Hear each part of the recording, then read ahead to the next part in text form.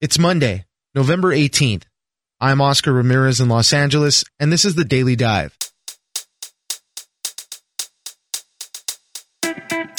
Washington is all about the impeachment hearings right now. There was a wild moment that played out last week as ousted ambassador to Ukraine Marie Yovanovitch testified. She got to answer in real time to Twitter attacks from the president. More testimony released from other officials also tied Trump to the delay in Ukraine funds. This week, there will be 8 people testifying across 3 days, including Gordon Sondland, ambassador to the EU. Ginger Gibson, political reporter for Reuters, joins us for a breakdown of testimony so far. Next, there's a new vodka out on the market that aims to help stop climate change. It is made solely from carbon dioxide and water, and the process results in a carbon-negative vodka. Chemist Stafford Sheehan was working on a project to make renewable fuel from air, and one of the fuels that he made was ethanol. Then he purified that and made a few beverages from it. But while the science creates a chemically pure vodka, some argue that it lacks soul and character. Adam Rogers, author of Proof, The Science of Booze, joins us for how this vodka helps fight climate change. It's news without the noise. Let's dive in. I obviously don't dispute that the president has the right to withdraw an ambassador at any time, for any reason. But what I do wonder is why it was necessary to smear my reputation. Joining us now is Ginger Gibson, political reporter for Reuters. Thanks for joining us, Ginger. Thanks for having me. The impeachment inquiry continues. We're in the public phase now. Let's start off what happened this past Friday with Marie Yovanovitch's testimony. The Republicans had hoped to strike a peaceful and a respectful tone with Yovanovitch. She has said that she was the victim of a smear campaign and she was ousted as the ambassador there. And then the president tweeted during her testimony saying, she's everywhere Marie Yovanovitch turned bad. She started off in Somalia. How did that go? And Adam Schiff at one point said, hold on a second, the president is tweeting about you right now in real time. What do you think of this? And gave her the opportunity to respond. How did that go over for the president and Republicans? You're right in saying that Republicans were hoping to strike a peaceful tone. They had hoped to sort of have Yovanovitch's testimony go by quietly. She wasn't involved in the call with the Ukrainian president that's in question. She was no longer working inside the State Department. She had taken a fellowship outside of the State Department at that point. When the call happened, she wouldn't have been privy to any information about this topic that is the subject of all of this impeachment inquiry. And instead of sort of having her be an unremarkable witness who they could argue wasn't relevant, the president took to Twitter and posted this tweet that you said Democrats like Adam Schiff described as witness intimidation, as an attack on Yovanovitch, which made her testimony appear even more intriguing and more interesting. And I must say, we've only seen 2 witnesses so far, but Yovanovitch may go down as the most clear and compelling witness. She was unflappable throughout her testimony. She talked about being forced out of Ukraine by her own country basically in the middle of the night. And what she was trying to do there that prompted the president and his allies to go so viciously after her. And you're right. She's not directly tied to the center of the what we're hearing with the impeachment inquiry, with the phone call that the president had with the Ukrainian president. But her role in all of this is that it seemed like, because Rudy Giuliani was getting the gears moving on trying to, quote unquote, pressure the Ukrainians to get into the investigations, she was almost like this roadblock because it seemed like she didn't want to go along with it. And her testimony even said that. She said, no, I would not have pushed the Ukrainians for these investigations. So she was like the first thing to happen to start setting everything else in motion with Sondland and Giuliani. But yeah, the president could not resist, and he attacked her that way. And she even said later on that it was very intimidating. And as you said, she was very credible, very sympathetic witness there. People applauded her when she left, when she was done for the day. That's right. You don't often see standing ovations at the end of congressional hearings, but the audience at this one gave her a standing ovation. Chris Wallace of Fox News described her saying that if you could watch her testimony and not feel bad for her, that you didn't have a pulse. Right, yeah. I think that this was really just some of the most convincing. And I suppose we shouldn't be surprised that trained career diplomats who've worked in extremely high pressure countries at extremely high pressure times would be able to handle themselves at a congressional hearing. But she really sort of gave a workshop on how to get up in a contentious hearing and give a testimony. Right. Okay, more testimony. They released testimony from David Holmes. He was an official for the United States Embassy in Kiev. We also got testimony from Tim Morrison, who was the National Security Council aide. Both of their testimony kind of ties the president a lot closer to this. It has to do with conversations that he had with Gordon Sondland, and basically Gordon Sondland saying, hey, I had a bunch of conversations with the president, and these two men kind of tie them together, tie the president closer to all this. That's right. This is a bit like watching a puzzle get put together. It totally is. Maybe Yovanovitch is a bit of the edges, the sort of not the central part of the picture, but the lead in to the picture. And now we see more testimony that was given, I believe, a couple weeks ago now coming out publicly, this public version of the transcript that we're getting that starts putting the pieces together and connecting conversations we knew were happening, conversations we didn't know were happening with the president and with the players on the ground.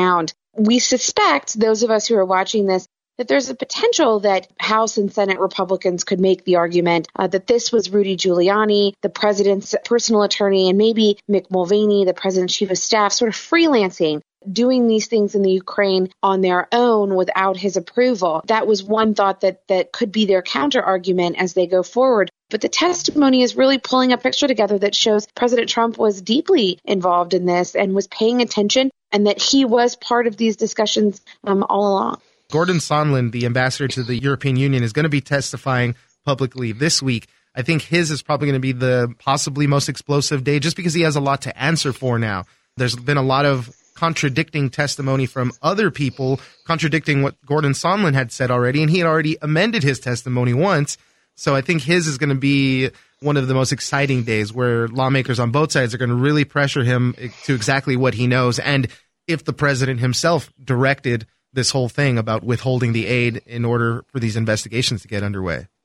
Yes, if you're closely following these impeachment proceedings, when Ambassador Sondland testifies this week, that might be the day that you stay home from work and watch the television because there's going to be the potential for explosions on both sides. And we know, as you said, he amended his first closed-door deposition after he said his memory had been refreshed about some of the events that are surrounding this phone call. Now that we know about another phone call he had with the president, overheard by an aide to Ambassador Taylor, in which he was talking about Ukraine and these investigations, more details that he has not been asked about before. This could be a real surprise. We don't know what he's going to say. It could be a bit unpredictable. Yeah, he goes on Wednesday, but we have 8 people testifying over 3 days, Tuesday, Wednesday, and Thursday. We're going to have a lot of testimony coming out again.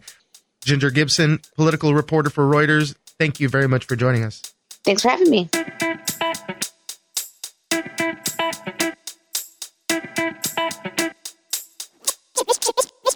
So they're only using or emitting certain amounts of CO2 or CO2 equivalent. So by the time they get to the end, they say they have actually taken like a pound of CO2 out of the atmosphere that would have been emitted otherwise to make a single bottle of 80 proof vodka. Joining us now is Adam Rogers, senior correspondent at Wired and author of Proof, The Science of Booze. Thanks for joining us, Adam. My pleasure. Thanks for having me. We're going to be talking about a new vodka that just hit the market. It's called Air, and it's a carbon negative vodka. The manufacturers of this basically put it together by combining CO2 and water, and then they run it through this invention that they have that electrolyzes the carbon dioxide in water, and they get to make this vodka out of it. I'm simplifying it obviously right now, but Adam, tell us a little bit about this. It all sort of comes down to basic organic chemistry. Ethanol, which is the alcohol that we drink, if you're a drinker, that's what's in booze, right? So ethanol is a molecule, C2H6O. So 2 carbons, 6 hydrogens, 1 oxygen, in a very specific order. But if you can shuffle around, if you can kind of play the shell game with other molecules like carbon dioxide and water. You can put those into a sort of a battery type thing, an electrolyzer. What these guys have invented, what this specific PhD chemist has invented, a metal catalyst that combines those molecules, kind of breaks them apart, shuffles them around. Out the other end comes ethanol. Now, he started working on this because this researcher, Stafford Sheehan, started working on this as a researcher to make ethanol. Same stuff as you want to like power a car with or whatever. But he would always joke around with his lab mates that, it is just booze. Like, you don't even really have to filter it. It comes out even purer than the stuff that you would make anywhere else because it's coming fresh off the catalyst, as it were. And so they were kind of kidding around. And then Sheehan met a guy who worked for Diageo, this big booze transnational, and they were like, you actually could drink this stuff. And they sort of went on the run from there. You always need that other person to see kind of the bigger picture and be like, you know what, we can make money off this thing and make this booze like a big thing. So let's talk a little bit about the science of it. Traditional booze versus air and how they're making it, because what they do come up with is something that is carbon negative, at least according to all their math. Here's what's sort of interesting about this is that the alcoholic beverages that people drink basically start with yeast. Yeast is a fungus. It eats certain kinds of sugars. When it eats those sugars, it excretes ethanol, but also carbon dioxide and a bunch of other stuff that kind of becomes flavors and smells in what we might drink. That's the way all human beings have made that for thousands of years. You can take that stuff and then run it through a still, and it essentially concentrates the ethanol and gets rid of some of the other water. So you can go from beer that you make by fermenting grains to whiskey that you make by distilling beer, or you can ferment grape juice and get wine, and then you can distill that and get brandy. That's sort of how the cycle works. And then you can age it at the other end, right? You can put it in a wood barrel and you get flavors out of that. So what these guys do is get their carbon dioxide, they say, from the emissions of fermentation of places that are actually making CO2. And they say that that would just get emitted into the air. It's possible that they're actually getting it from a company that's just collecting that and would sell it to somebody else too. So you could argue that it wasn't actually going to get emitted. It was going to get used in other chemical processes. CO2 is used in a bunch of different kinds of chemistry to make a lot of different stuff. But if their math is right, what they're saying is they buy CO2 that would have been emitted into the atmosphere and then contributed to global warming, caused the end of the world. Simple stuff like that. But instead, they pull it in. They've got a company that has a life cycle analysis that says that they are collecting more CO2 than they use in the fuel for their trucks to move stuff around and all the machines that they use to collect it, all that kind of stuff. So they're actually only emitting a certain amount of carbon dioxide. The distillery itself, because they run the electrolyzer and they're powering that with either renewable energy that they pay for, so they've got to deal with a power company that only provides renewable energy, or they've got solar panels on their roof. So they're getting the electricity to run their electrolyzer from that. They get a solution of like 20 to 25% ethanol off of the machine. So they take the 25% solution and then they run it through a still. Now, usually that's a really energy intensive process too, because it takes a lot of power to heat up. Stills essentially separate molecules by how volatile they are, which is how quickly they evaporate from heat, because they got to go up and then over the top of kind of a long neck. If you've seen a still, you know what that looks like. But they say that they're using an electrical heater for the tank and the still, and that's powered from the same place, either the renewables or the solar. And then that comes out. So they're only using or emitting certain amounts of CO2 or CO2 equivalent. So by the time they get to the end, they say they have actually taken like a pound of CO2 out of the atmosphere that would have been emitted otherwise to make a single bottle of 80 proof vodka. The only other thing you need now is for the entire world to take up this vodka and drink endless amounts of it to save the world. But the important thing, so this bottle of Air vodka, 750 milliliter bottle, is about $65. The most important thing, though, is how does this taste compared to, other high-end vodkas, things like that. You did an informal tasting in your office. What was the verdict on this? It might not surprise you if I say that as somebody who wrote a book about booze and is a journalist, that my office occasionally has cocktails once in a while. In a perfectly healthy and responsibly consumed manner. But there actually aren't a lot of vodka drinkers in my office. So there were some responses that were like, yep, that's vodka, all right. There was a little of that vibe of like, yeah, that sure is vodka. And then they would ask me where I was hiding the single malt. But to me, it is a sweeter and somewhat more viscous juice than I am used to from vodkas. And I think, first of all, we were tasting it at room temperature, and that's not how probably we would consume that. I like super ice cold vodka if I'm going to drink it. But we were trying to see what the flavors were. And actually, if you have something that's cold, it's less volatile. So a lot of the aromatics don't bounce up as high. It kind of doesn't smell and taste the way it would at room temperature. So we were trying at room temperature. What Sheehan, who's the researcher, the scientist who makes the stuff, said is that in the process, they're actually, instead of breaking a 6-carbon sugar, which is what you're doing when you're asking yeast to make you ethanol the old-fashioned way. They might actually be making some fewer compounds than you would get out of that yeast-powered fermentation, but other kinds of compounds too. And he's not totally sure yet, although they do a lot of gas chromatography and mass spectroscopy on what they're making at their distillery. There are a lot of things that scientists, no matter how good their analysis are, really don't know what the molecules are, even in something like vodka, which technically is only supposed to be ethanol and water, although often there are things at trace amounts that are contributing things to flavor. So I thought it was on the sweet side of the palate rather than a kind of a savory or like clean. I'm putting that in quotes with my fingers, but you can't see it because this is audio. And this seems a little bit weird, so forgive me. I sometimes think that there's a flavor axis that goes kind of between what like rubbing alcohol smells like and what nail polish remover smells like. Sure. And I don't say that to insult the stuff. So to me, this was more on the isopropyl, on the rubbing alcohol side than the acetone, than the nail polish remover side. You are a connoisseur of these things. Let's say you wrote the book on the science of booze, just kind of going off of what maybe some of your colleagues said, hey, that tastes like vodka. I mean, for this whole scientific process to make this new vodka, that's kind of a win right there. If it tastes like a lot of other vodkas, they might be more willing to drink it. And if it tastes kind of like other vodkas, when you're making a cocktail, even a high-end cocktail, some of that stuff gets masked in there. So that's kind of a win in and of itself right there. I would say two things about that. The first thing I'll say is there's a lot more experimentation that you can do. Like you can imagine this still being carbon negative with like adding some flavors in the still, which is how you make a gin, or like trying some aging experiments, which Sheehan said he wanted to try. So you get ex-bourbon casks and age the stuff in there and see what kind of flavors you pull out of the wood, but still using the same liquid. That's an interesting idea too. And there are actually some distilled sake, which is like shochu basically. So distilled rice wine, shochu. And there are a couple companies who are putting that into whiskey barrels and getting a very whiskey-like, really interesting drink. I think it's delicious. So there's some experimentation to be done in terms of the flavor. But I would say broadly, the really interesting thing here to me are the potential implications for all of the chemical processes that human beings use to make the kind of furniture of the everyday world. There's a lot of chemistry that goes on in the world that uses a lot of power. It's not the main source of greenhouse gas emissions, but it would be great if chemists and physicists and engineers started to think of ways to do some of the things that human beings expect them to do, and in fact will pay for, in a carbon neutral or carbon negative way. Instead of just trying to buy offsets or say, well, we're going to do the thing, but also plant trees, or we're going to do the thing, but contribute to some nonprofit that's doing regenerative agriculture or whatever, like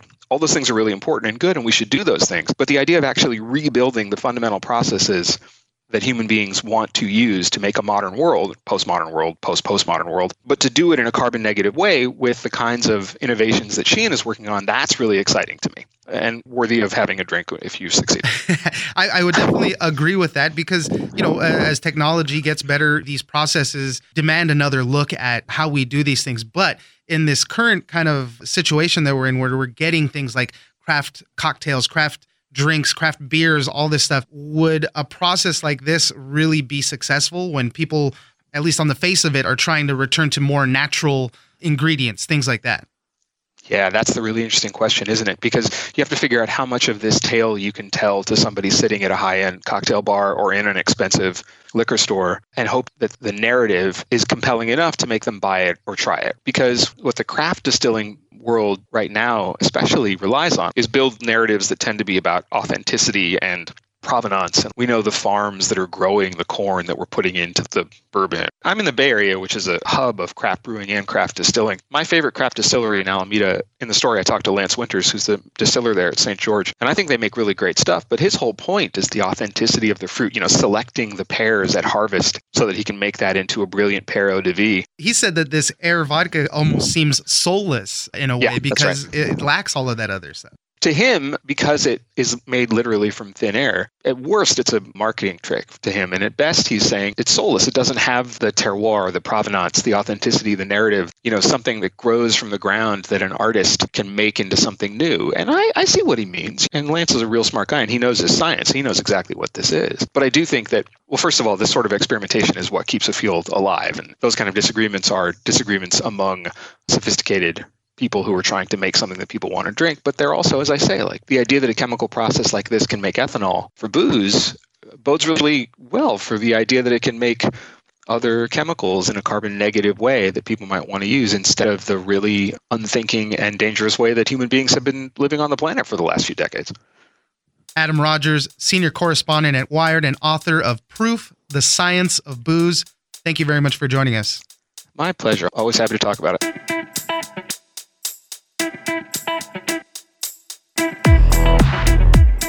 That's it for today. Join us on social media at Daily Dive Pod on both Twitter and Instagram. Leave us a comment, give us a rating, and tell us the stories that you're interested in. Follow us on iHeartRadio or subscribe wherever you get your podcast. This episode of The Daily Dive was produced by Victor Wright and engineered by Tony Sorrentino. I'm Oscar Ramirez, and this was your Daily Dive.